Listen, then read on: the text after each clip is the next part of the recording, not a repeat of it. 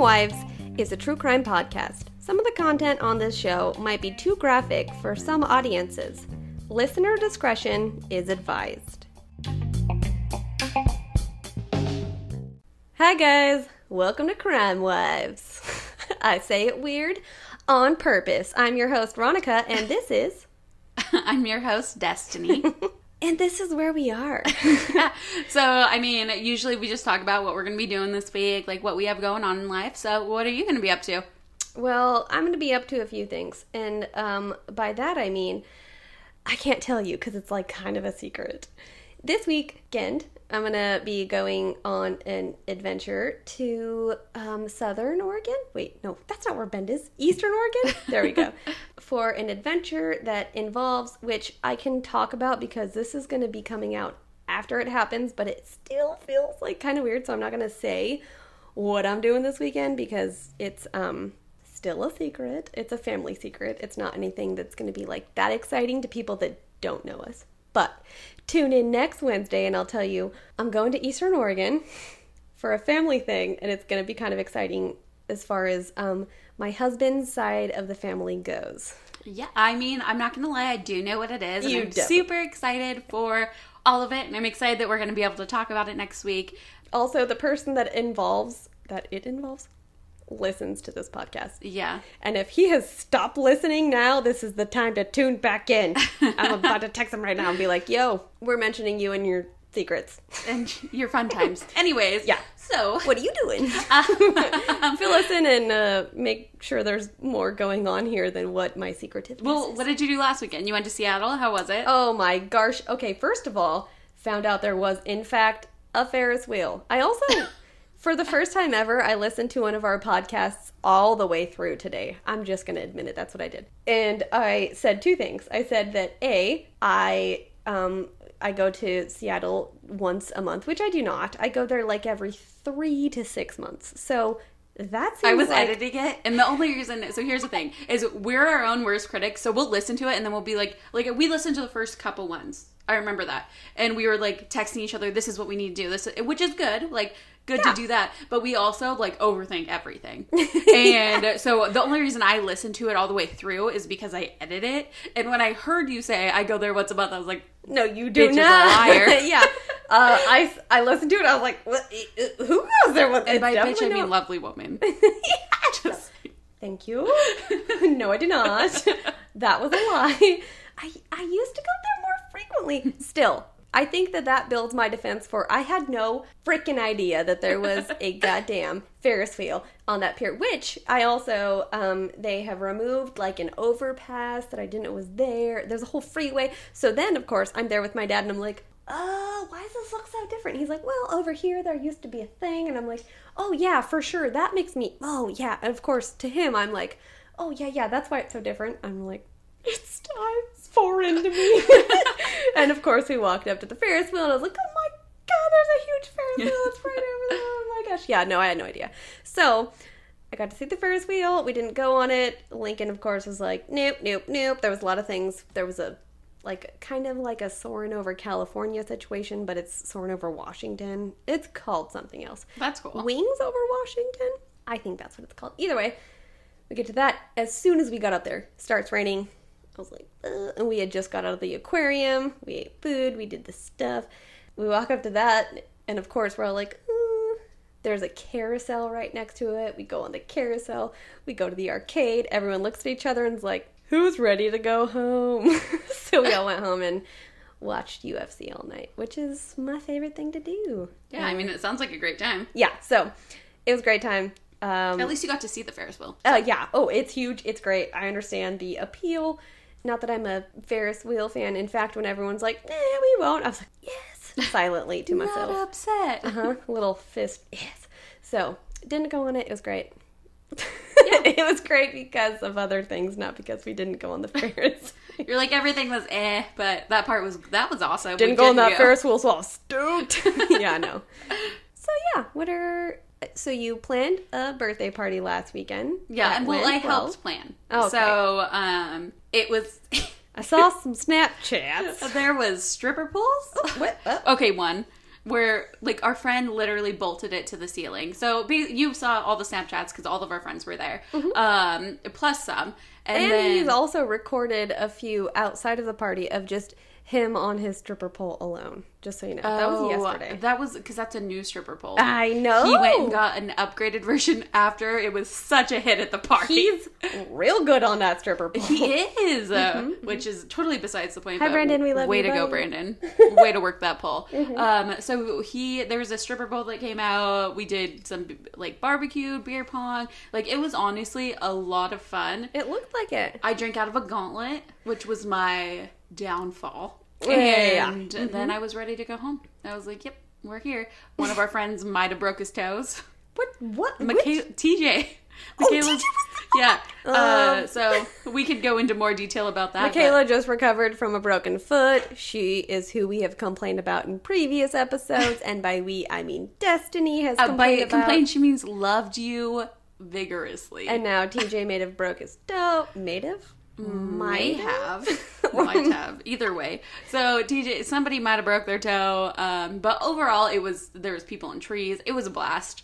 It looks like it was a fun time. It was so much fun, and it's a lot of our friends got together. Like Ashley came, who's just newly engaged. So yes, love her. Shout out to her. Her fiance showed up for a little bit, and so it was just a lot of people got together and celebrated Shane's Dirty 30 featuring Jake and Nevin. So it was just a lot of our friends together, and it was a blast. I do appreciate people that tune in that have no idea who we are, and they get to the crime part. If you skip over this part, first of all, I don't blame you. If you listen to this part, thank you. Hi, you're our friend now. Hello. You also can come hang out with us. If you ever need to know who Shane is, if you ever need to know who... Well, I was going to start to name all of our people. I was like, Michaela, DJ. It could go for days. It feels weird if I named the people, but you're one of our friends now. Yeah, and I mean, if you want to come visit Oregon, just let us know. Just don't be creepy about it. We have stripper poles. We have a good time, and we drink a lot of White Claws. Her, not me. I have a kid. Still do, though. Lies. She's like, mine's wine. I'm more sophisticated. I'm like, girl, I drink both. Oh, I'm sophisticated as... So besides that, I mean, I've just been hanging out, getting, obviously, weddings. I went floating. I need to stop procrastinating. Anyways, but this weekend, literally tons of my friends are out of town. So I'm going to have so much that I can get done, which I'm excited about. But I also did get a lot done. Like, I put a lot of time away. This is in case anyone ever wants to know what it's like to be someone planning a wedding. Destiny is literally what it sounds like. Go on. Yeah. Oh, it's not like the easiest thing. So if you're going to do it, put a lot of thought into it. We literally had a long engagement just to avoid me getting stressed. And then I stressed myself. Anyways, so let's move on to the next subject. Also, it's going to be fine. Everyone will show up. We're going to get real drunk in Las Vegas. You won't care about anything else. And then you'll get married. And then I get married. And then I get to go on a honeymoon, which I should probably book. Oh my, for the love of all that is holy. How have you not booked? And so anyways, with that Destiny has not booked her honeymoon. It is exactly 7/31/2019. Her wedding is exactly 9/21/2019. Anyone that has honeymoon suggestions, please email them to crimewivespodcast@gmail.com. Well, that's a way to get some interaction.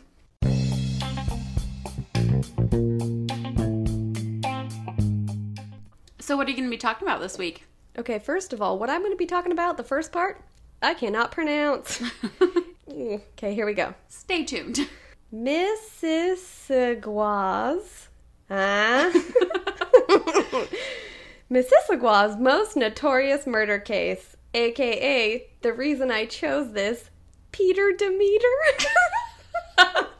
I'm sorry, I literally clicked on this because of this man's name. You're like, I just want to say it all the time. Oh, I did. You're like, I will go by his full name. This whole entire thing. He is referred to as Peter Demeter quite a few times here. I'm not sorry. So anyways, this is a story about Peter Demeter. It's not great, but I get to say his name a few times, and it's super interesting. Peter Demeter... It's so great. Was born on April 19th, 1933. Demeter, I did that for all of you. She was born in Budapest, Hungary, into a wealthy family.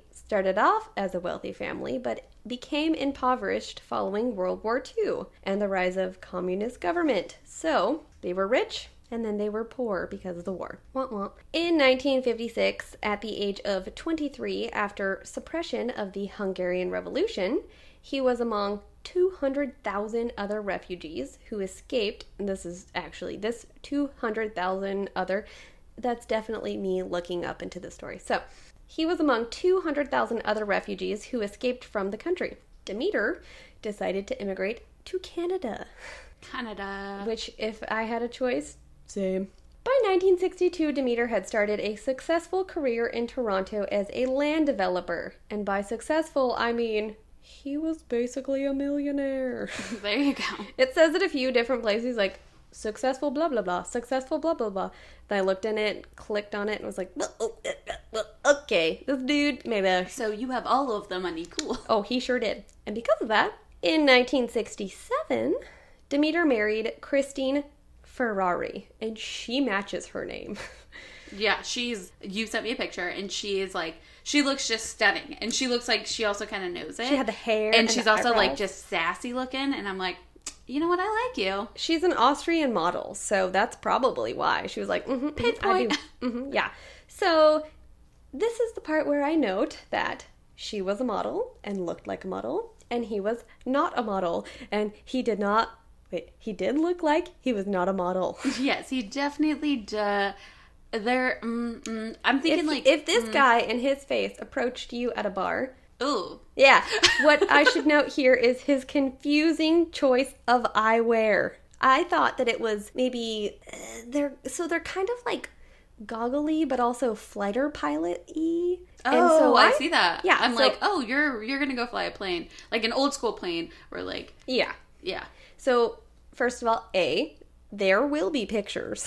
Yes. B, I super thought that they had something to do with him flying a plane. No, they were just by choice because he was rich in the 60s and therefore he dressed like it. Moving on. Eventually, the two had a daughter named Andrea, and that's that. I needed to, note this now. I did a lot of sleuthing about this. I looked as far as I could into. This is another one of those cases where I'm like, there are some gaps here. What's going on? But the timeline patches kind of were hard to cover. Of course, the story was still so intriguing to me that I did not stop sleuthing. So, that being said, there wasn't a huge amount of information about their marriage.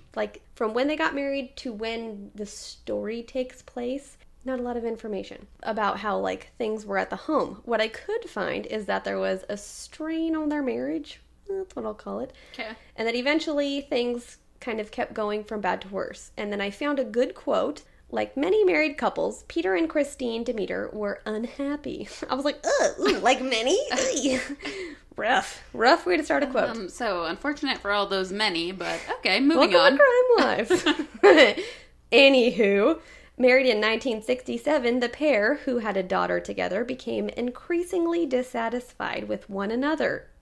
Oh. Ouch. Although it's impossible to say exactly what went on and what was said behind closed doors of their spacious home, it's clear that matrimonial harmony gave way to anger, distrust, and suspicion, if there ever was matrimony at all. So there's that. Dun, dun, dun. Yeah, very dramatic. But also, I think it sums up what we're gonna move on. Yeah, setting the scene. Exactly.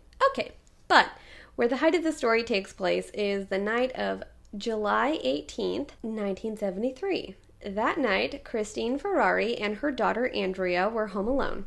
Andrea was alone in the living room watching TV, and Christine was in the garage of the home.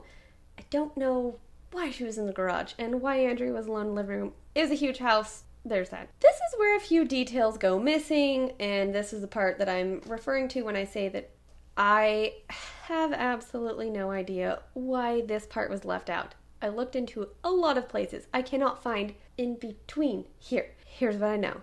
Christine Demeter was later found dead in the garage of an upscale home. Well, that escalated very quickly. Exactly.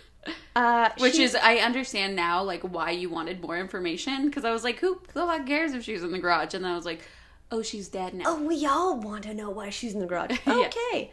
She was found lying face down with very intense head wound that was gushing blood all over the concrete floor of the garage. And she had been hit roughly 6 times. Oh, wow.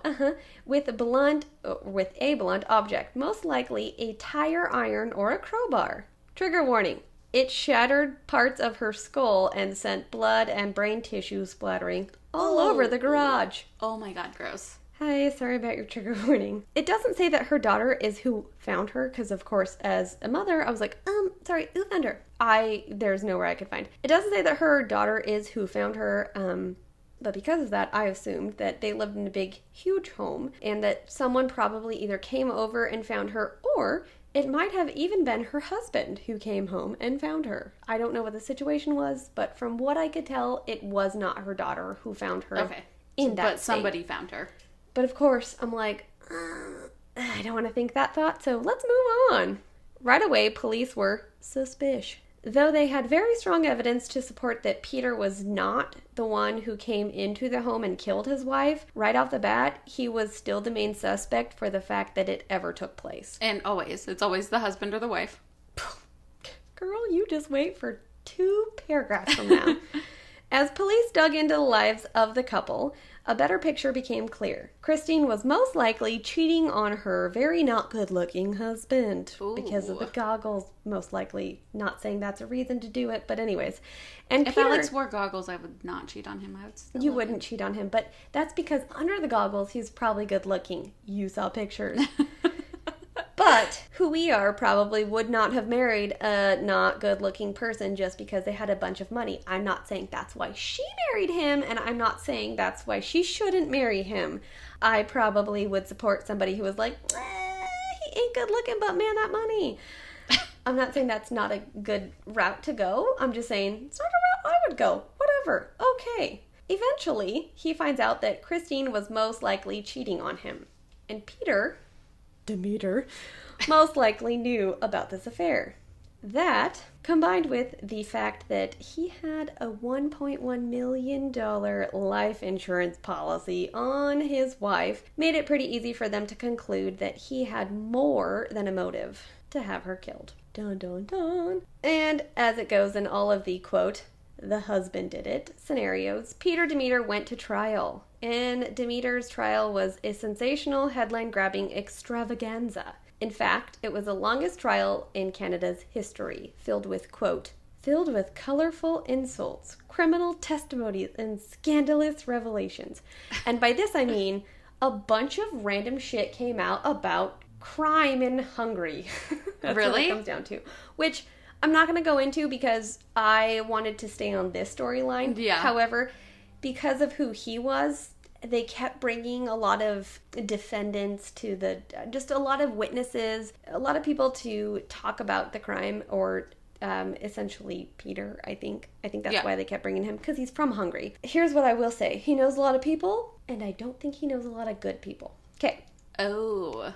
There's a website that had a ton of direct quotes from Demeter's defense lawyer. His name was Joseph Pomerant. And these quotes show just how ludicrous the whole court experience got, but what I found most interesting was that Joseph Pomerant, who defended Demeter along with another super famous lawyer named Ed Greenspan, was later disbarred and convicted of withholding $500,000 from a drug dealer client. So, he wasn't super great. That's happening. Okay. Okie What a guy to have on your side. Okay. When you are a great person, you hire other... Yeah, okay. He got fired eventually. Anyways, to give a basic short summary of the lengthy court case, it involved peeks into the bizarre underworld, which was what I had already mentioned, of the Hungarian crime. Testimonies from criminals of an informant who wore a paper bag over his face. That's what this picture is. I was like, is there a sack Literally, over his head? a man who testified wore a paper sack. I'm just so intense about it. He wore a paper sack over his face just to testify, and also from what I'm aware of, he wasn't a huge crucial point of this case either. He's just there to testify. He's just a criminal. Note, If I ever testify, I'm wearing a paper sack. You gonna wear that paper bag? Just kidding. Erase that. Erase that. You ever see a woman in court wearing a paper bag? It's destiny. Exactly. That's why I erased it. Yeah. I'm not erasing it. You all get to hear that. No. It's me. Mm-hmm. Okay, so glad you noted it because I put, there are pictures, show destiny pictures. Yeah, no, I'm looking at it right now, and I was just like, she's beautiful, he's, and then I was like, oh, and then there's a paper sack, and then I literally just realized the other picture, which I'm sure we'll get to. Oh, we'll get to it. Obviously, when I first read it, I'm going through the picture, I read the story there, I go through the picture, I'm like, oh my gosh, she's so nice. Oh my gosh, and then I was like, who the heck is the guy who's like the bad guy from the Batman movies? Not that guy. Okay. One person who testified, named Joe Iron Man DiNardo, claimed that Christine was most likely killed by a dead criminal named Lasalazzo Epper, a man who he suggested she was talking to regarding a hit on her husband. What? Fun twist. Yay. Oddly enough, a non-confirmed twist, but still feels worth mentioning. Oddly enough, DiNardo said that the late Christine had offered this man, who was a hitman, $10,000 to break Demeter's arms and legs. So, another fun addition, she was basically killed by this man. Yeah. What she's claiming is she was killed by a hitman that she tried to hire, who in turn killed her for more money. However, the Crown Attorney on the case dismissed DiNardo's bold statements as, quote, wild and self-serving lies. However, there is nowhere that says that any of this is true or not true, so they don't know that it's incorrect. So this is just unconfirmed, but this is something that came out. It's some guy that was in prison who was like, I know that guy. So I felt like it was worth mentioning because I mean, it sounds like it in a lot of headlines. It's Peter Demeter. Was he killed or was he hired to be killed? So either way, she was also super hot. He was not super hot. He had a lot of money. Like, was she trying to kill him? Yeah. Or was she just trying to break his arms and his legs? No one knows. Anyways, moving on. As the trial went on, it eventually came out that Demeter was likely also having an affair. However, he stated that though he was indeed unhappy, he never wanted her murdered. Not, I never killed her. I never wanted her murdered. At the end of the trial, the jury decided that Demeter was indeed guilty of ordering a hit on his wife, and he was sentenced to life in prison. Okay, so their child. After her father was arrested, Andrea, his daughter, went to live with Demeter's cousin and his wife in Wildewald, where they raised her as their own. They also had a child named Stuart. Basically, they raised her with their child Stuart, and it was like her brother. But of course, that wasn't the end of Demeter's bizarre fascination with having people murdered. Oh, God. Get ready. When Demeter was living in a halfway house on parole in Peterborough, he had another major run-in with the law. In the mid-'80s, he was convicted of plotting to murder his cousin's young son because he was angry with the teenager's father. I was like, what? Like, what? Okay. So, just wait. Basically, this was the person who was the legal guardian of Andrea. Yeah. So, he decided he was going to kill their son. Because he was mad at him. Mm-hmm. Okay, cool. Okay, moving on. That sounds like something should happen, yeah. Just wait. He was also charged with arson in 1983. Why do you love arson so much? I don't know. It keeps happening in my life. I don't love it. Hopefully not in your life, but just like in this life. And this life is in crime your podcast life. Yeah. Okay. He was also, but this is going to make a little bit more sense. He was also charged with arson in 1983 in connection with the fire that torched his luxurious home. Luxurious? I said that weird. Luxurious. That torched his luxurious home. And then in parentheses, a fire that he claims was started by the police. Oh, Jesus Christ.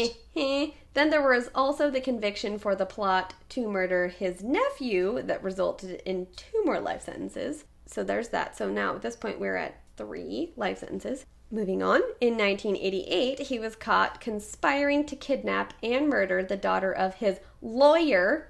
This is a new lawyer, Toby Bellman. The motive for that was a conflict over financial compensation for the lawyer's services. Why is he going after everybody's goddamn kids? He's literally going after everyone. He was mad that he had to pay him for a certain amount of... basically, he was mad that he had to pay him for services, is what I've decided. And so he decided to have him killed.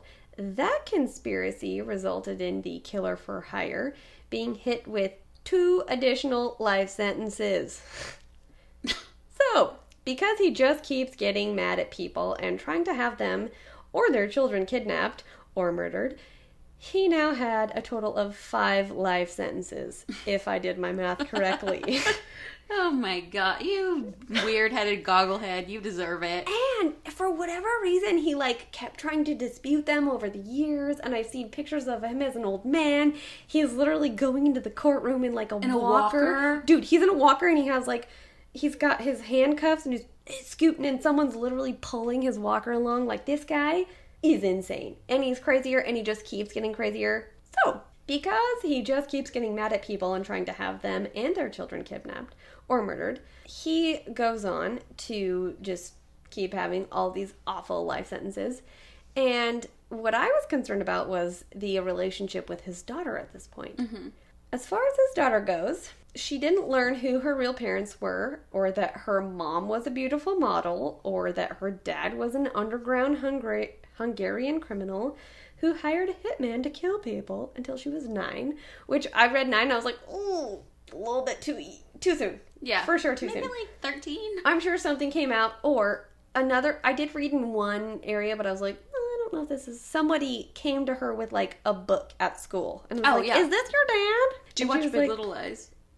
No, but probably I should. You 100% should, but that's besides the point. Literally, they talk about how this little girl overhears her mom saying something, and then she goes to school and she's like, your dad's a rapist, and then it gets crazy. Well, think about how many rapists there are in the world, also how many serial killers, how many bad people there are.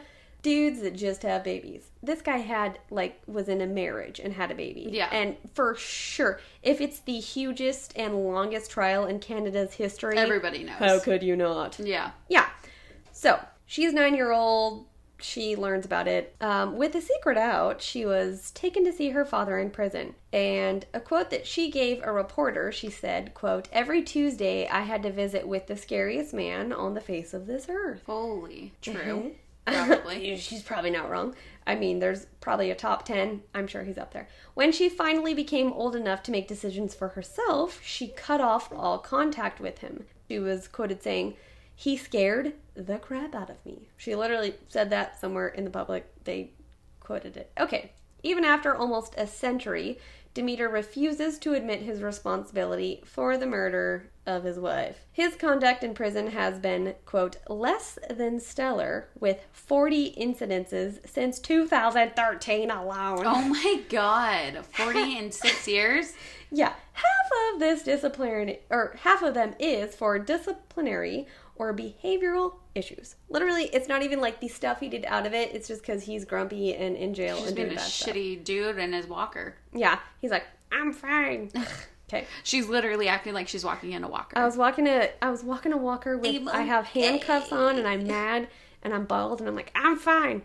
Anyways, as for how he feels about his daughter, he's angry that she ever said anything negative about him to the public, and apparently she made a post online at some point, which I'm pretty sure was a Facebook post. Yeah, but she's she was a teenager at some point. And I actually don't know. I mean, she was probably, I don't actually know how old she is, but what I do know is that at some point she made some sort of post online. He got super mad about this post. Somehow, he frickin' saw this post. Oh, probably because I'm sure he has 800 admirers. He's a millionaire. 800 million admirers. In jail. And they're like, hey, did you see what your daughter said about you? It's so upsetting. And it's like, no, bitch, he's upsetting. Stop talking to him. Yeah. So anyways. I agree with what you said, because he's somewhere in jail somewhere and all of his lovers are like, look at it. So because of this, as a result of those actions that she made as far as her online post goes, he chose to leave her $1 in his will. Are you kidding?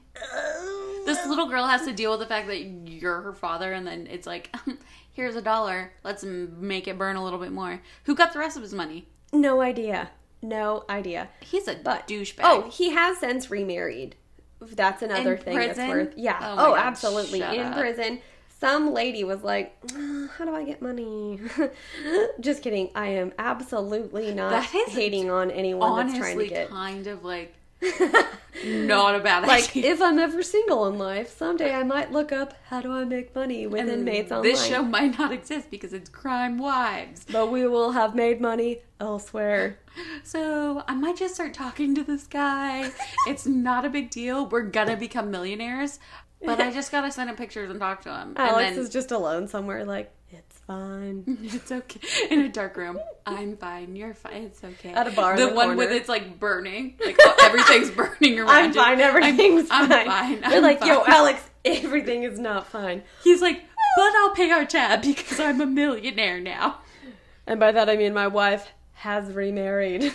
My wife is remarried to a serial killer, but he's also in prison, so we're okay. She just visits him every Tuesday. This feels like your life path.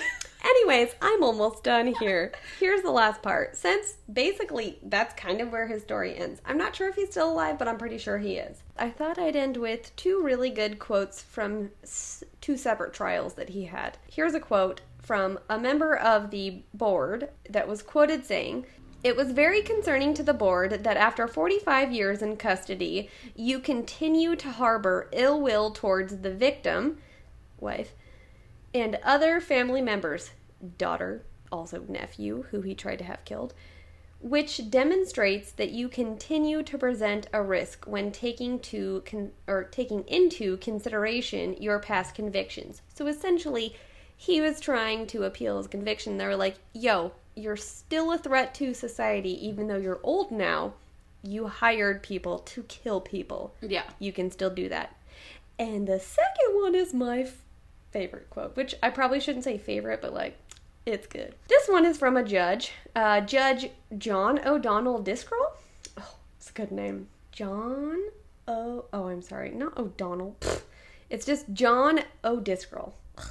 He said, I'm what did he say? I'm mad about how I'm mad about how I said his name. It's definitely not O'Donnell. It's just Don. Oh, God.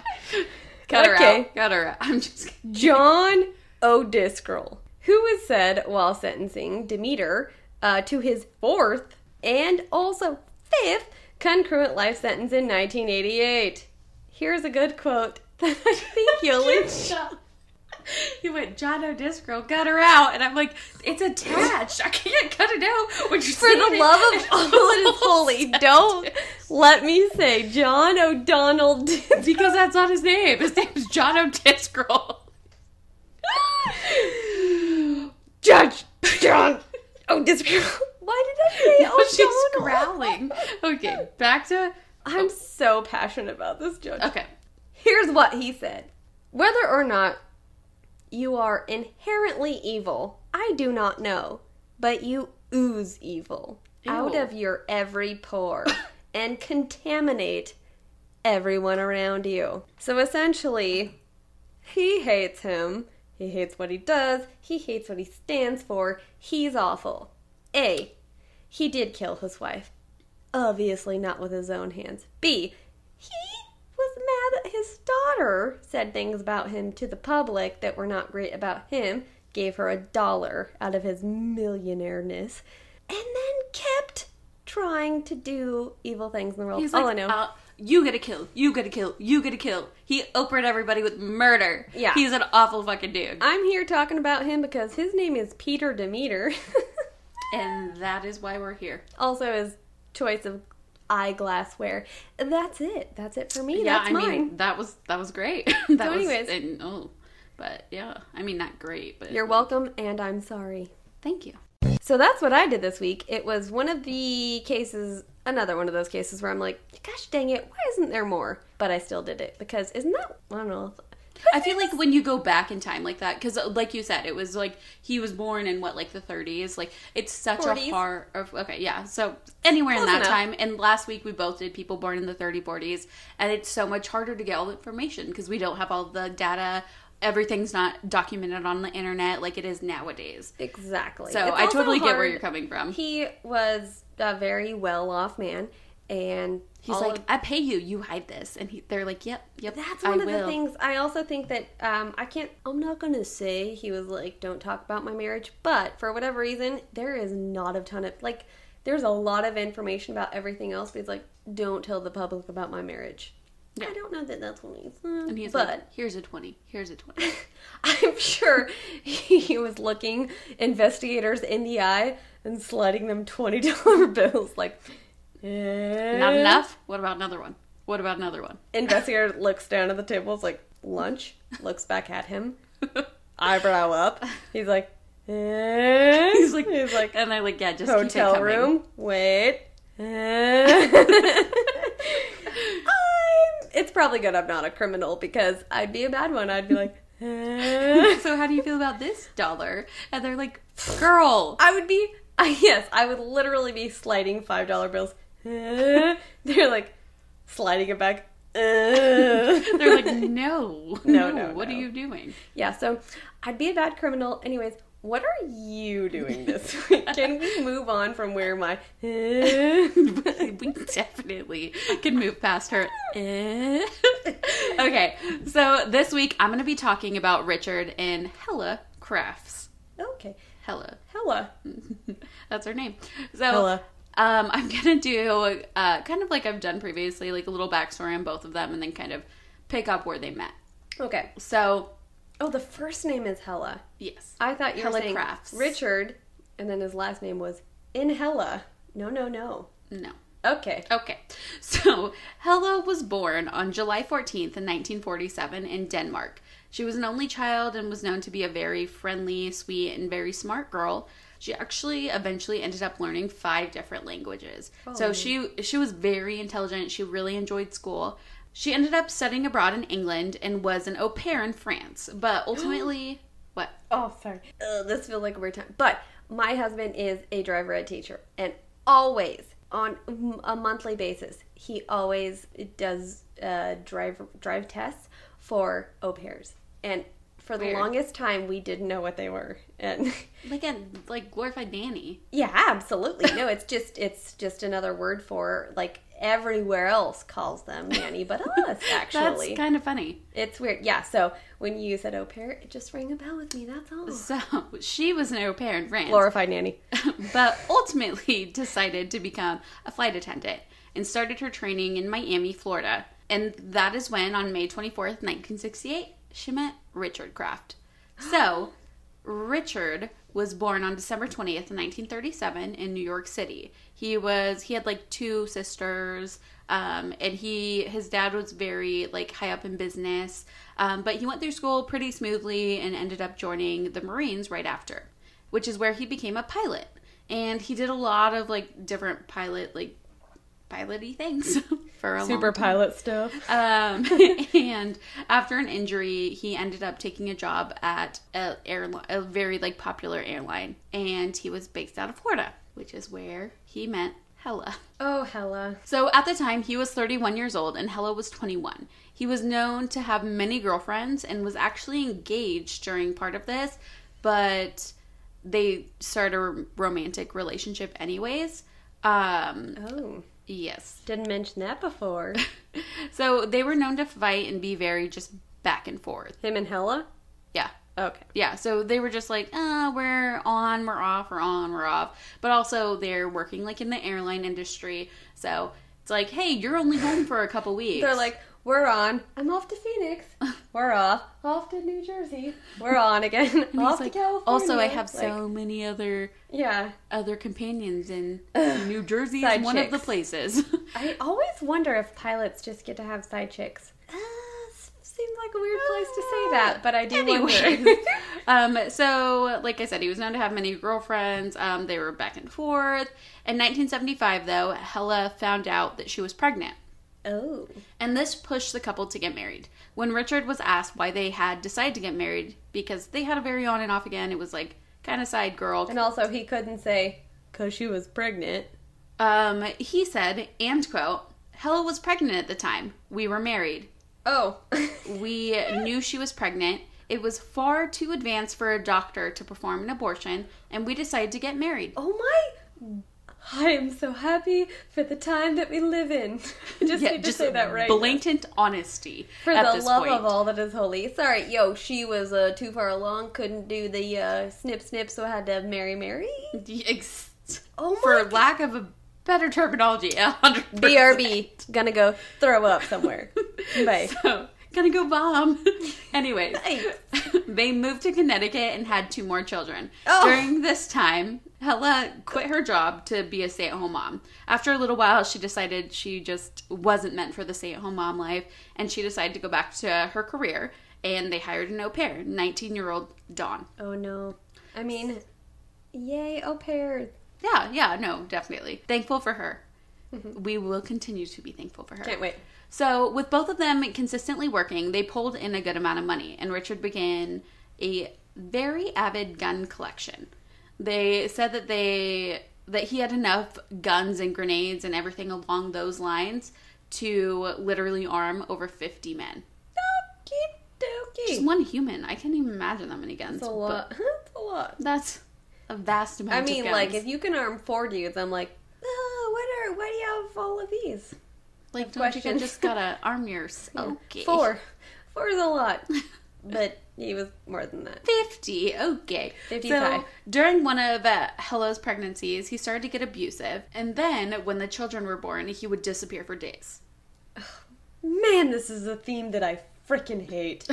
So, he would go to various gun events. This feels like a real good time to cut you off and say that if any of our husbands, and by any I mean if 2 of our husbands disappear for more than 1 day, we have questions. Alex tried to disappear for a night, and I found him at work. And I was like, bro, you're drunk, get in the car. And he's like, hey, but this guy just took me to get something. And I was like, get in the goddamn car. First of all, what is something? Second of all, every single time. I don't know if his mom listens, so... Okay. He chewed at the time. Oh, and something was chew. Yeah, Alex's so a coworker took him to get chew, and I was like, bro, get back in the car. And he was like, but da-da-da. And I'm like, we have been looking for you for 2 hours. I literally went to your parents' house. I literally woke them up. 2 hours? I was scared. He didn't have his phone. He didn't have his wallet. This is a whole nother thing we need to not talk about. My mom listens to this. You brought it up. I know. You brought it up. Anyways. A, B, what I'm saying is, if either of our husbands disappear for more than 24 hours, we have to go to the police station and be like, hi, I love him. He's so great. His hair is great. Facial hair, great. Super, super normal as far as he dresses. He might have killed someone. He's gone. Like, I'm sorry, but if they go away for a few days, that's that. I'm going to the police station and saying, I have a script that's ready just in case. Anyways, moving on. I hope you I do not, but I should, I think. Okay. I don't. So he would disappear for days going on various gun events, working or having an affair. Oh, see? So, but in 1982, Richard decided it was time for a career change. And he became like a cop reserve. So he would like step in for cops and everything along those lines when they needed people. Right. And so he became that in his town, but then also like actually got a job in a nearby town, but not in his actual town. But it was known that he was like constantly there. Like even when he was off duty, he would take calls that he necessarily didn't need to take. But he even bought his own personal car that mimicked that of a cop car. Oh. So he just kind of became with like a little obsessive, it sounds like, with the line of work. Deep. Yes. So his infidelity and abuse continued until Hella decided she just could not take it anymore. And in the summer of 1986, she hired a private detective, Keith Mayo. Oh, that's a good name. I just love it. To dig up dirt on Richard. And she also hired a divorce lawyer. Yes. So those are great. On December 1st, 1986, Mr. Mayo. Oh, gosh. Awful name, though. I love it. I'm like, hey, what's up, Mr. Mayo? we have mixed reviews about literally the same word. I'd be like, I'm sorry, Mr. Hi, Mayo. So Mr. Mayo called the police and informed them that his client, Hella, had gone missing. and he feared it was at the hands of her husband. He informed them that on November 19th, Hella was driving to Richard's sister's house, but never showed up, and he had not heard from her since. Since Richard had been kind of like a reserve cop for the time at the time previously, they knew him very well. They interviewed him, and he confirmed that she was in fact missing, and that prior to her leaving, she was just very happy and joyful. She went to bed, and then the next morning she was like, gone. It's a super normal day. And they're like, yo, like in my point of view, I'd be like, dude, it's been a week and a half. Your wife's not home. Where's your girl, homie? It's not even like at a day. I'd be like, well, this is odd. So I mean, I guess it depends on. This is a neighbor, right? No, this is the husband. Oh, the husband never mind. confirmed, like, yes. Yeah. Okay. Yeah. I was wondering who was like, oh, she's been gone now. Never mind. Yeah, so no, the cops are like, hey, like, we heard this private detective who your wife hired, who used to be a cop, has said, hey, this lady's been gone for like 11 days. And he's like, oh yeah, she has. And you're like, concerning. How do you feel about that? So there's that. I think I'm fine. Are any of you available? Do you guys want to go get a beer? Exactly. So the cops kind of took this missing person case as like a grain of salt at first. They figured she was just having like marital issues with her husband, and she would just eventually turn up. So they started interviewing her friends, and they all agreed that she would never abandon her children. So they had 3 children together, and she was apparently just like a very, very committed, great mother. Yeah. And they're like, this is the time to state, if I'm ever gone for more than 24 hours and I haven't texted someone to say, how is Lincoln? Y'all, I'm dead. I'm somewhere far away. Someone has drugged me, and I'm dead. Anyways, moving on. Look for me no matter what, is what you're saying. Well, more than 9 hours. Solid 9 hours is max for me. You're like, he's awake. Okay, yeah. Oh, cool. He pooped? Cool. How's he doing? Oh, Jesus. Moving on. So, I'm not a mom, so I have Cannot no idea. wait for you to be a mom. Moving on. I still won't talk about poop. This is going to be you an will. unmentioned thing in my house. Guys, tune in next year when Destiny talks about poop. Anyways, moving on. With these interviews, information kept pouring out, talking about Richard's affairs, of a girlfriend he had for multiple years in New Jersey, about his abuse, and so he had like been documentedly abusing her.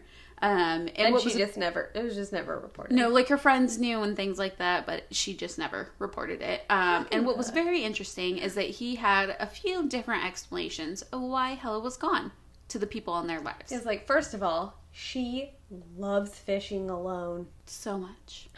I didn't. So one was Obviously, that I'm not a man that has killed someone. Anyways.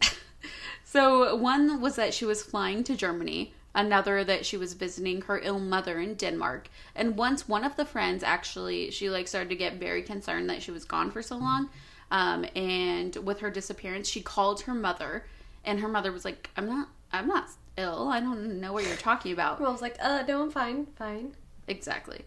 So this is when Hella's friend went to the police and said she recalled Hella saying if she were to go missing, so she said that she wanted to file for divorce. She had told her friend, hey, I want to file for divorce. Not super happy. Probably going to file divorce. She's like, I know he's having an affair. Like, he's very abusive.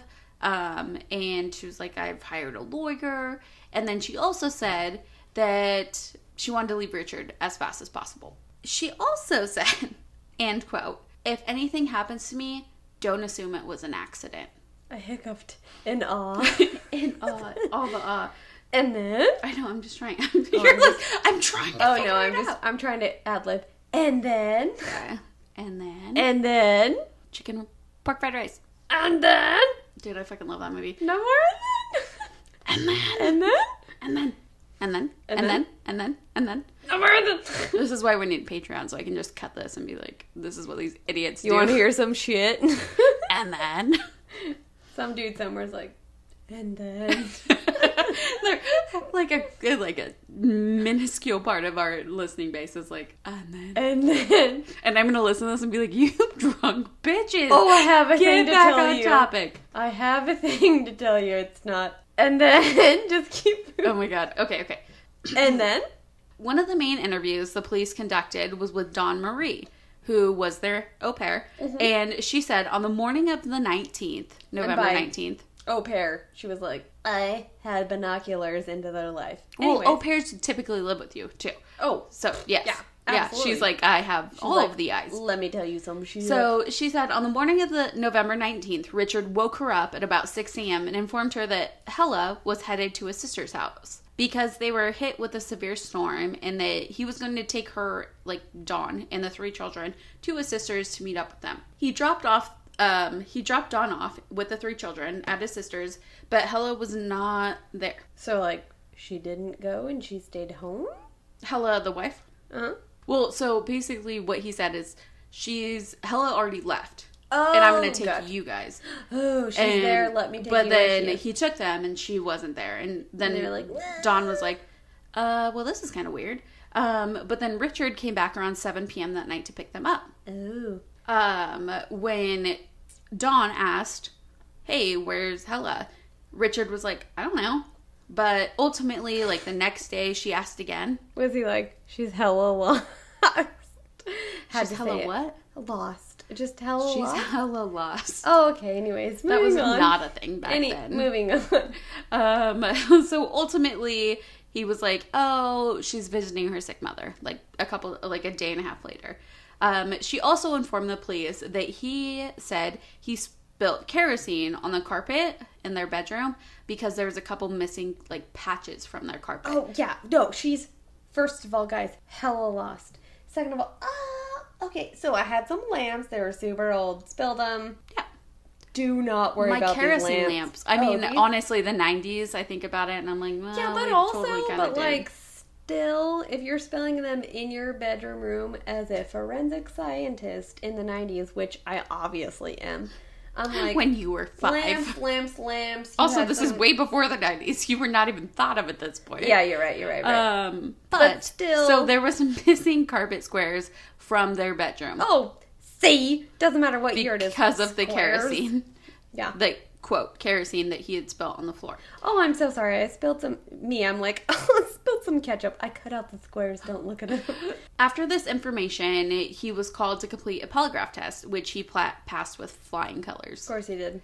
Well, I mean, he was a cop, and I actually just talked to my friend who her father's dad passed a polygraph when he was obviously lying. But he had previously been a cop. I have questions. We'll talk about it later. I'm looking back and forth. because Everybody I have does. questions. But he was previously a cop, and she was like, yeah, they can take pills, they can take things that, like, calm down their heartbeat. Have to take a polygraph because he had to, or just because it's his work? Because he had. He's no longer a cop, which we don't need to get into. Why would you bring this up right now? Everyone has questions. Hi, guys.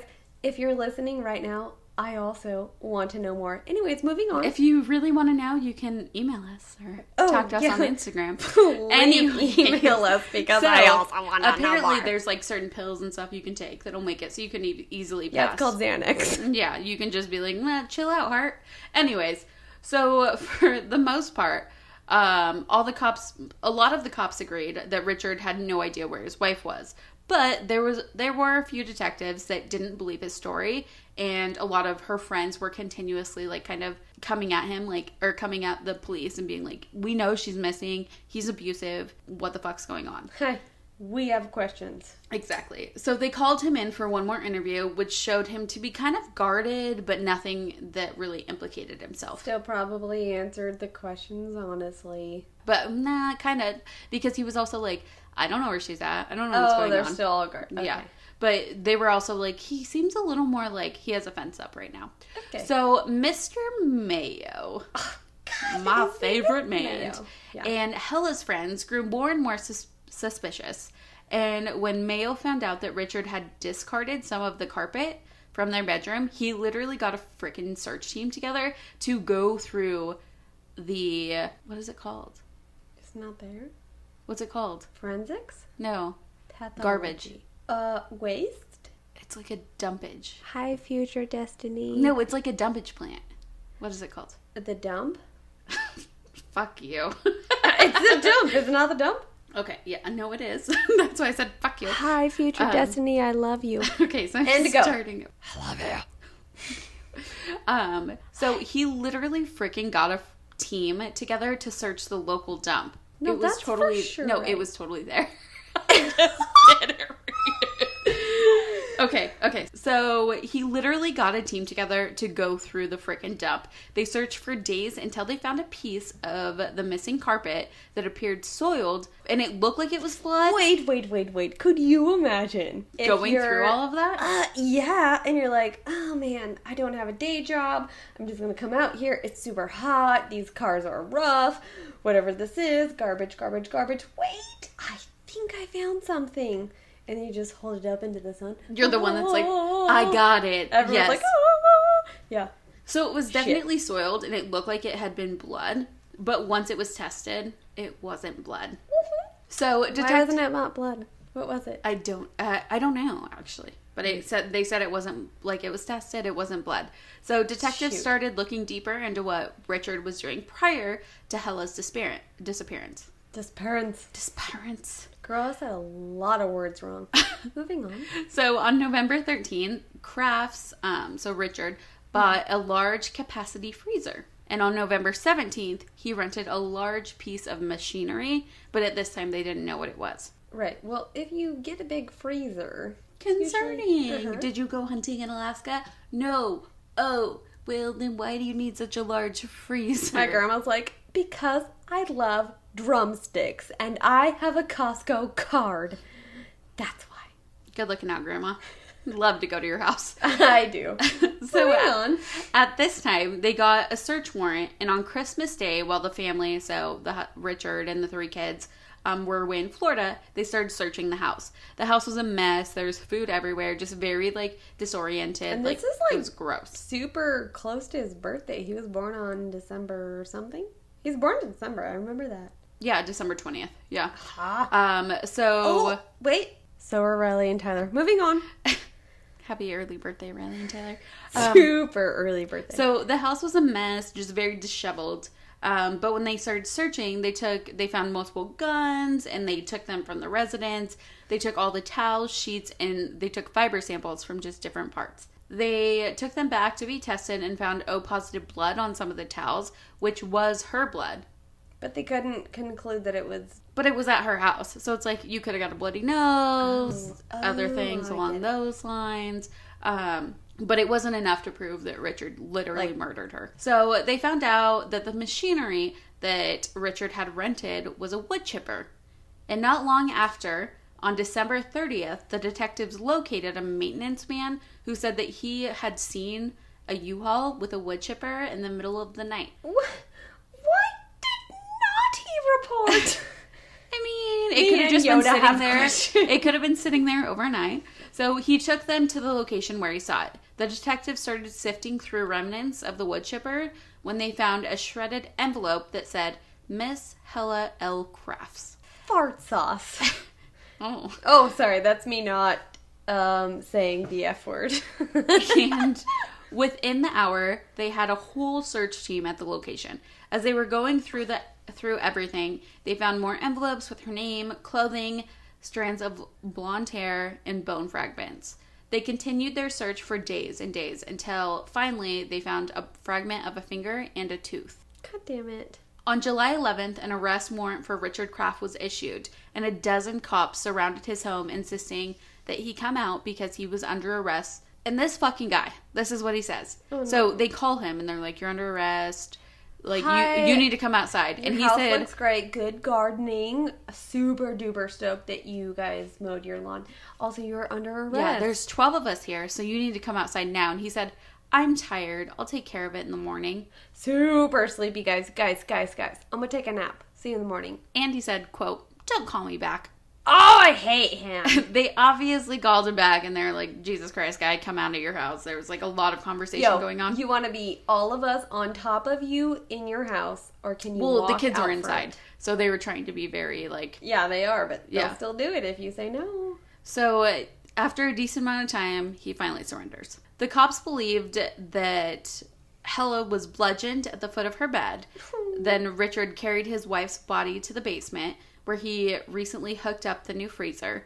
He placed her inside the freezer and then woke up Dawn Marie. He then took Dawn Marie and the 3 children to his sister's house and then returned home, where he took Hella's body to a piece of property that he owned in Newtown. And there he took a chainsaw to her body to make sure it's easier to transport her remains.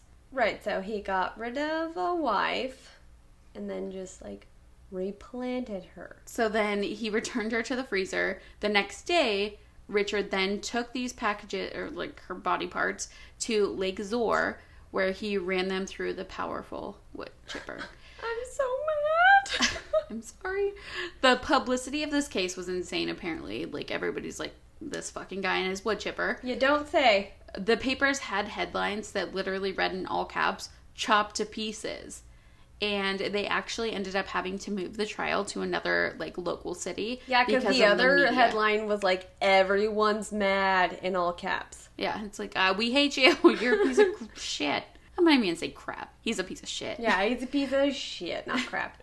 So once the trial began, their most damning piece of evidence was the chainsaw found out of the bottom of the lake that had its serial number filed off and was covered in remnants of human tissue, blonde hair, and a number of fibers. There was also a receipt matching this chainsaw that was one of Richard's that Mr. Mayo had gotten from the wife, because when he was doing like all of the PI stuff, she was like, here's a box of receipts, and one of the receipts was for this goddamn chainsaw. Ugh. And he was like going through it all. He's like, this guy's why a did they buy great, this? Yeah. Why is this a thing? Oh. He's a great fucking detective. Oh, yeah. And he's like, well, here's this receipt, and it matches that chainsaw that you found that has all of this stuff, and da-da-da-da. And I'm like, Mr. Mayo, you are the best thing that's happened to anybody. To Hella. They went through their trial and everything along those lines. That's where the chainsaw came out. And then when the case went to, like, for the jury to determine what their sentencing was, it happened on June 23rd, and they went over the case for weeks. And on July 15th, so this is like weeks and weeks later, after 100 witnesses had testified, 650 exhibits were presented, the jury came back 11 guilty, 1 not guilty, and a mistrial was declared. Oh my god. I'm sorry. Why? Exactly. You're asking. So apparently the person that didn't think he was guilty was just super arrogant. Like the other jurors, was like, I'm sorry, I need more evidence than this. The other jurors literally was like talking to this guy was like, hell, this guy was awful. Like, how could you not think this dude was guilty of this murders? So then the second trial began over a year later on September 7th, 1989. And on November 21st, after only 8 hours of deliberation, they found Richard guilty and sentenced him to 50 years in prison at McDougal Walker Correctional Institution in Suffield, Connecticut. And will be eligible for parole in 2 years. God damn it. I was like, yay! He got sentenced. Super duper. 2022. He's also like 81 now. Oh, right. But like... he could be like your guy where he's like, I'll not pay to get people murdered. I was just about to say, as it turns out, whenever they have a lot of money, or if they have a lot of money coming in and adding up at this point in that age. I mean, he was a pilot, and he had some bankers of dollars. Fuck. Hi, Tanner. Sorry you listed this. So, tell me, like, the pictures that you saw. What do you think? Okay, so my take on her beautiful face is that I have a few pictures pulled up here, and I have a few of him angry. I have a few of his side hair, but she truly, like, she's a very soft-looking human. I don't know. I mean, I've heard her story and all those things, but she has a beautiful smile, happy eyes, very sweet pulled back hair. She's gorgeous. Yes. Yeah. All of the things that I'm so mad about now. What do you think about him? There's 2 pictures here that just keep reoccurring. The 2 of them are that, again, I don't know why it's a thing that super evil people have bad hairstylists. It's probably because they don't have any hairstylists. Exactly. But I see 2 of him. But I see a picture with the 2 of them where I see, like, a super happy picture of them both. Quite honestly, if I saw a picture of them both, even though her eyebrows are in fact gone, they look like what I would say. I'm like, oh my gosh, Grandma and Grandpa. They just look like an old black and white picture of 2 happy people. But there is 2 pictures of him in court looking, or him somewhere. I actually don't know. It won't show where he's at. He just looks angry, and whichever way that he pulls his hair, it's flopped forward, and he's angry. Yeah, well, and he was always, I didn't say this, but known to be like a disheveled, kind of scraggly looking dude. Yeah, no, it looks like in the only picture I see him put together, he's with her, and her hair is always, she has like one of those side parts. Pull a cute little piece of your bangs in the front, and then you twist it all back and you put it in a bun. She has just a soft look about her. Yeah, she's very, very pretty. She's very pretty, cute. very soft. And then he's, in the only pictures it shows about him, he's either happy or all of his hair is forward and you want him to shave it. Get out of here with that hair. Yeah. So, anyhoozle, that's that. So that was mine. Yeah, and it was super good. It was a lot. You're welcome. Yeah. I'm sad now. But we're not going to be sad. Because Well- I just got a text message and we're going to meet our friends. Oh, okay. So anyways, for those of you who are not going to meet friends, sorry that you are here at this point in the part of the podcast where you're like, well, shoot, that was great information. What do I do now? Here's what I can suggest you do. A, stop listening. B, definitely a bath with like some of those little bath bombs that fizz. That's a good time to do this. Like if you're gonna go grocery shopping, buy some cucumbers. put Jesus, some nobody's going. Literally, I have no idea what to tell you. Here's what I can tell you. Sorry that you hung in this far, but also thank you for hanging in this far. Because We're very happy. Also, thank you. We will throw out really quick that we maybe had a drink or two before we started this because it's our friend's birthday. Oh, girl, hi. But our dedication to you guys is still as strong. Exactly, and that's why we're here. Yeah. Also, this is getting more and more fun for us. So, thank you for continuing to hang on. Even this week, literally a new podcast came out today.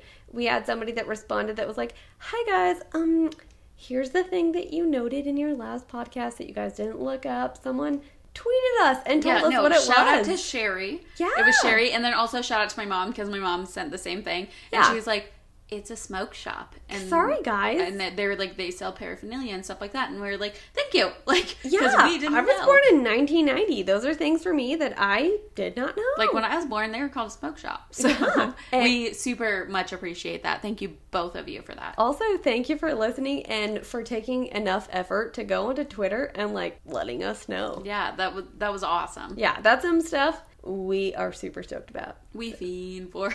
Yeah. Let's not lie. And on that note, if you could, if you are not already, please go to Twitter, Instagram, Facebook, those 3 things. Specifically Instagram, if you want to interact with us, Instagram is Crime Wives Podcast. It's just at Instagram, but also at Twitter, Crime Wives Podcast. Also Facebook, Crime Wives Podcast. And also, if you have anything you want to hear us talk about, go to crimewivespodcast@gmail.com. If there's something we said wrong and you don't like it, email us. If there's something you'd like to hear about, email us. If there is something that you liked a super lot, go to wherever you listen to us at Crime Wives Podcast, which is, we're on Spotify. We're basically everywhere. Wherever you listen to your podcast, that's where we are. Go there, rate us. If you give us 5 stars, we'll be stoked. It'll help us. If you like us, that's nice. Yeah, we super appreciate it, guys, and we love when you reach out. Like the interaction, just like it kind of like fuels our fire. We're just like super excited. We're super pumped. Yeah. We love talking to you guys, and we like even are talking to our friends about it. We're like, yeah, that's what we do. We love to do it. Yeah, at this point, if you reach out and say literally anything, it just kind of makes our day at this point. Yeah, we're like, hey, did you see this? And then we just talk back and forth about it. And we're talking about you because we're excited because you're sitting here listening to us. So please continue to do so. Yeah. So all of the things I mentioned, follow us there, like us there. If not, thank you for tuning in. And on that note, Thanks for listening, guys. Crime Wives out.